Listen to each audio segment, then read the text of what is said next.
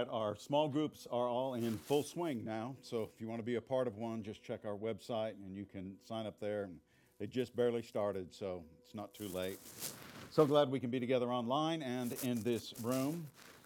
Sometimes Jesus, what now? There we go. Better.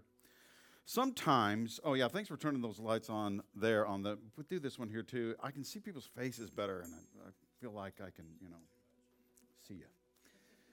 Sometimes Jesus' words were statements that were perceived as a paradox. You know what a paradox is. At first glance, words that seem self-contradictory. Here's some examples. I'm a deeply superficial person. The future ain't what it used to be. Always be sincere even when you don't mean it. I distinctly remember forgetting that. And some would perceive Jesus, these are not Jesus statements, these are just examples, that there's an example of a paradox. Some would actually perceive Jesus' statements as not so much a paradox, more of an oxymoron. That's a figure of speech which has contradictory terms. Here's some examples. Found missing. Jumbo shrimp. Original copy. Clearly misunderstood. Pretty ugly. Deafening silence. Same difference. Civil war. So Jesus says, blessed are those who mourn. Now that seems contradictory, doesn't it? Filled with inner joy are those who are grief-stricken. Wait, what? Oh, where the blessing is, those who are blessed are those who are being ripped apart with sadness. I told you last week that one of my heroes in the faith stood up at the end of preaching a series through the Sermon on the Mount. And all he did was quote Matthew 5, 6, and 7. And as he was leaving, there was a man in front of him that was carrying his daughter. And his daughter said out loud, not knowing the preacher that just preached that sermon by quoting those 3 chapters was right behind him. She said, I wonder why he doesn't preach that way every time. It's just so much easier to understand when he does it that way. Kids get Jesus. They asked some children to explain this verse, where kids were asked, blessed are those who mourn, for they will be comforted. Here's some of the answers. Little Brittany, age 6, said, it means if you cry, it will get better. Todd, age 9, said, this verse means to pray for those who are sad, try to help them to take their mind off it, invite them over to spend the night or to a water park. Sean, age 10, said, blessed are those who mourn means that God blesses those who have a tender heart. Avery, age 11, said, this means that those who feel sorry and awful for what they did wrong will be comforted by God. I believe the theologian just spoke. I can put up my notes, and we can all sing the closing song and go home. We've heard what we needed to hear today. Kids get Jesus. Just last week, we looked at Jesus' first words from this infamous sermon. We saw that the kingdom of heaven belongs to spiritually paralyzed beggars, unable to do anything for their own souls. Humility was the word. But acknowledging our spiritual poverty is one thing. To grieve and mourn over it, well, that's another. Jesus again pulls back the curtain on his view as opposed to the world's view. Think about it. Does a joyful mourner make sense to the world? Well, no. Our culture pities those who are grieving and sends them a quick note or flowers, and we kind of hope that they just move on, don't we? But Jesus never rushed through grief. He never rushed anybody else through it. He never told them to hush from their crying. In fact, at times, He stopped and actually cried with them. You remember his close connection with Lazarus and Mary and Martha from the same family, brother and sisters? Lazarus passed away. Word was sent to Jesus. Jesus purposefully waits a few days. He shows up after Lazarus has already been buried. Jesus knows what he's going to do. He's about to change he's really about to change Lazarus' world, but he's about to really change the sisters. I mean, they're going to be hugging their brother here pretty quick. But when Jesus shows up and he sees how ripped apart Mary and Martha are, he doesn't just move past their grief and say, watch this. No. He hurts with them. The scripture says that he wept. The Greek word there is he really cried with them. Knowing he was about to raise their brother from the dead, he still stopped and he just said, oh, Mary, come here. And seeing them hurt, he hurt. Brian Zand, in his book, Beauty Will Save the World, said this. Look at this quote. We have an immature obsession with being happy all the time. It's in our culture. It seeps into our churches, and it's not healthy. I think sometimes we're trying to replace the symbol of the cross with a smiley face. I think he's on to something.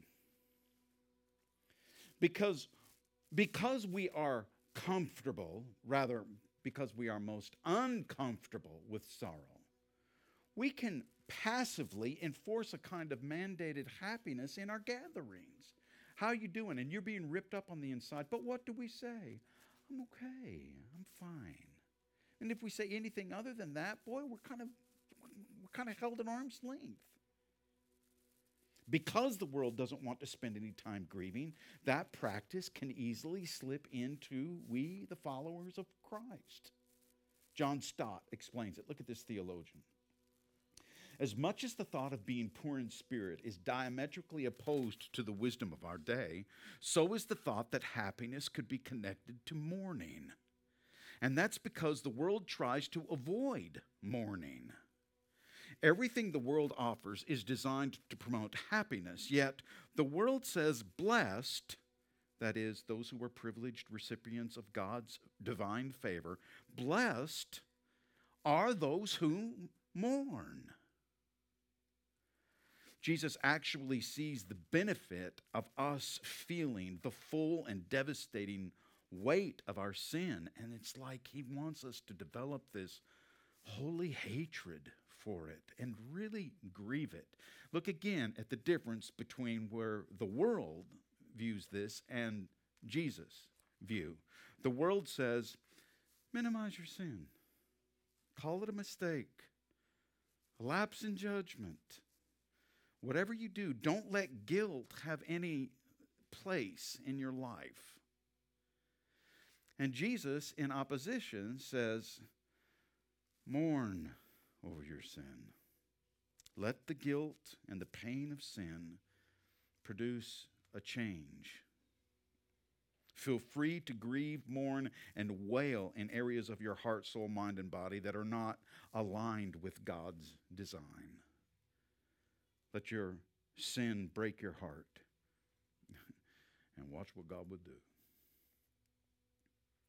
Maybe it would be helpful to stop right here in the sermon and make sure that we really understand this term that Jesus is using, this mourn, M-O-U-R-N. In the Greek language, they have so many legs up on us in our English language because just for that word mourn, do you know how many words they have in the Greek language? 9. 9 different words. And the one that is the most intense, number 9, the one is the farthest that you could feel, that's the one that Jesus uses here.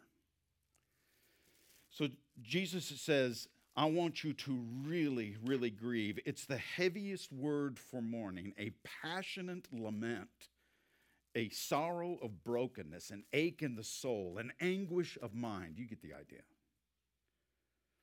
This isn't sadness over your football team losing yesterday. I mean, that's number 1 on the list of 9. We grieved a little bit, but that's not the word Jesus is using here. This is suffering caused from death and separation. This is the shame caused from selfish acts of passion and pride. greed. This is the guilt caused from sinful behavior. And basically, this kind of mourning falls into three general categories. I mourn for my own personal loss. I mourn when you suffer personal loss. And we all mourn for our sinfulness. Most important to notice here is something that is so consistent in Jesus. He's always striking this perfect balance. Is there a place to mourn over sin? Absolutely. Is there equally a place to receive comfort? Most assuredly. To emphasize mourning over sin more than receiving comfort is to miss the truth. Jesus was full of grace and truth. Mourning and comfort are designed by God to work in tandem.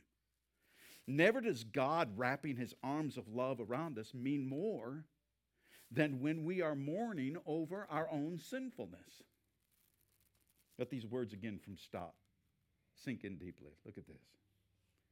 Such mourners who bewail their own sinfulness will be comforted by the only comfort which can relieve their distress, namely the free forgiveness God. The greatest of all comfort is the absolution pronounced upon every contrite, mourning sinner. So, what keeps us from mourning?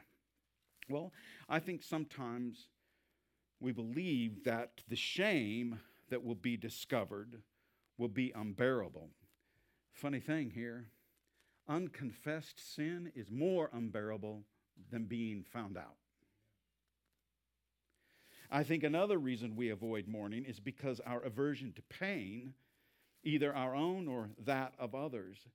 And y'all, I guess I really just want to put this statement. This might seem kind of brutal at first, but I just want you to know that I think not wanting to hurt with someone who is hurting may be one of life's most selfish desires.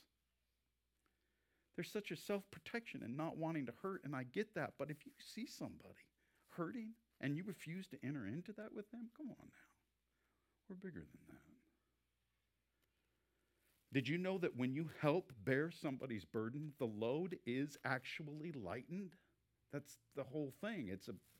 You're both lifting it now. Did you know that when you embrace the pain of loss for yourself or with others who are going through something, that relief is actually available? Isn't lightening loads and finding relief worth it? Gerald Sitzer wrote, "The quickest way for anyone to reach the sun and the light of day is not to run west, chasing after the setting sun, but to head east, plunging into the darkness until one comes to the sunshine." An ancient Arab proverb, "All sunshine makes desert." Jesus is teaching us that tears of mourning can bring much needed refreshment to the soul. So here's a modern day paraphrase to Matthew 5:4. This might help. Oh, the happiness of the person whose heart is broken due to his own sin, as well as the loss of a loved one and the suffering of the world. For out of his or her deeply felt sorrow will come the joy that only God can grant, both in the here and the hereafter. As always, I so appreciate Lucato's take. Look at what he writes. As long as Jesus is one of many options, he is no option. As long as you can carry your burdens alone, you don't need a burden bearer. As long as your situation brings you no grief, you will receive no comfort. And as long as you can take him or leave him, you might as well leave him, because he won't be taken half-heartedly. But when you mourn, when you get to the point of sorrow for your sins, when you admit that you have no other option but to cast all your cares on him, and when there is truly no other name that you can call, Then cast all your cares on him, for he is waiting in the midst of the storm. Think about the church that Jesus started. It was made up of the society outcasts, the fornicators and prostitutes and drunkards and adulterers and cheating tax collectors and uneducated fishermen and despised Samaritans and the like. In this church, the people were aware of their own spiritual condition, and this people, filled with sorrow over their own sin, began growing. You see, what happened was, it was one spiritual beggar telling other spiritual beggars where to find food.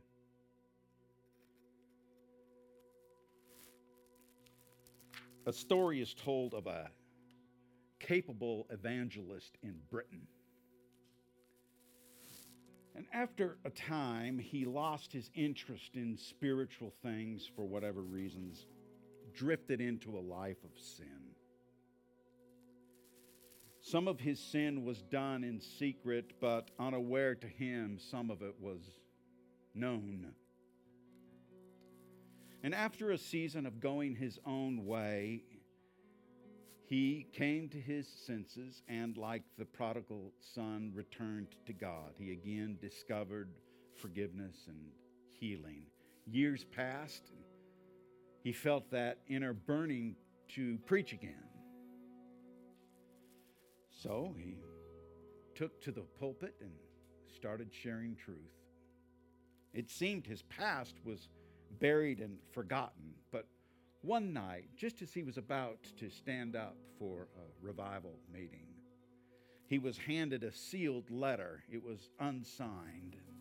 He opened it and read an accurate account of shameful things that he had done, and his stomach churned as he read it. And the letter ended, "If you have the gall to preach tonight, I'll stand and expose you." Well, he took that letter and went over to the corner by himself and got on his knees. And the next thing you know, a few minutes had gone by, and he was standing in the pulpit for that night's sermon. And he pulled out that letter and opened it up, and that's how he began his sermon, reading it from start to finish.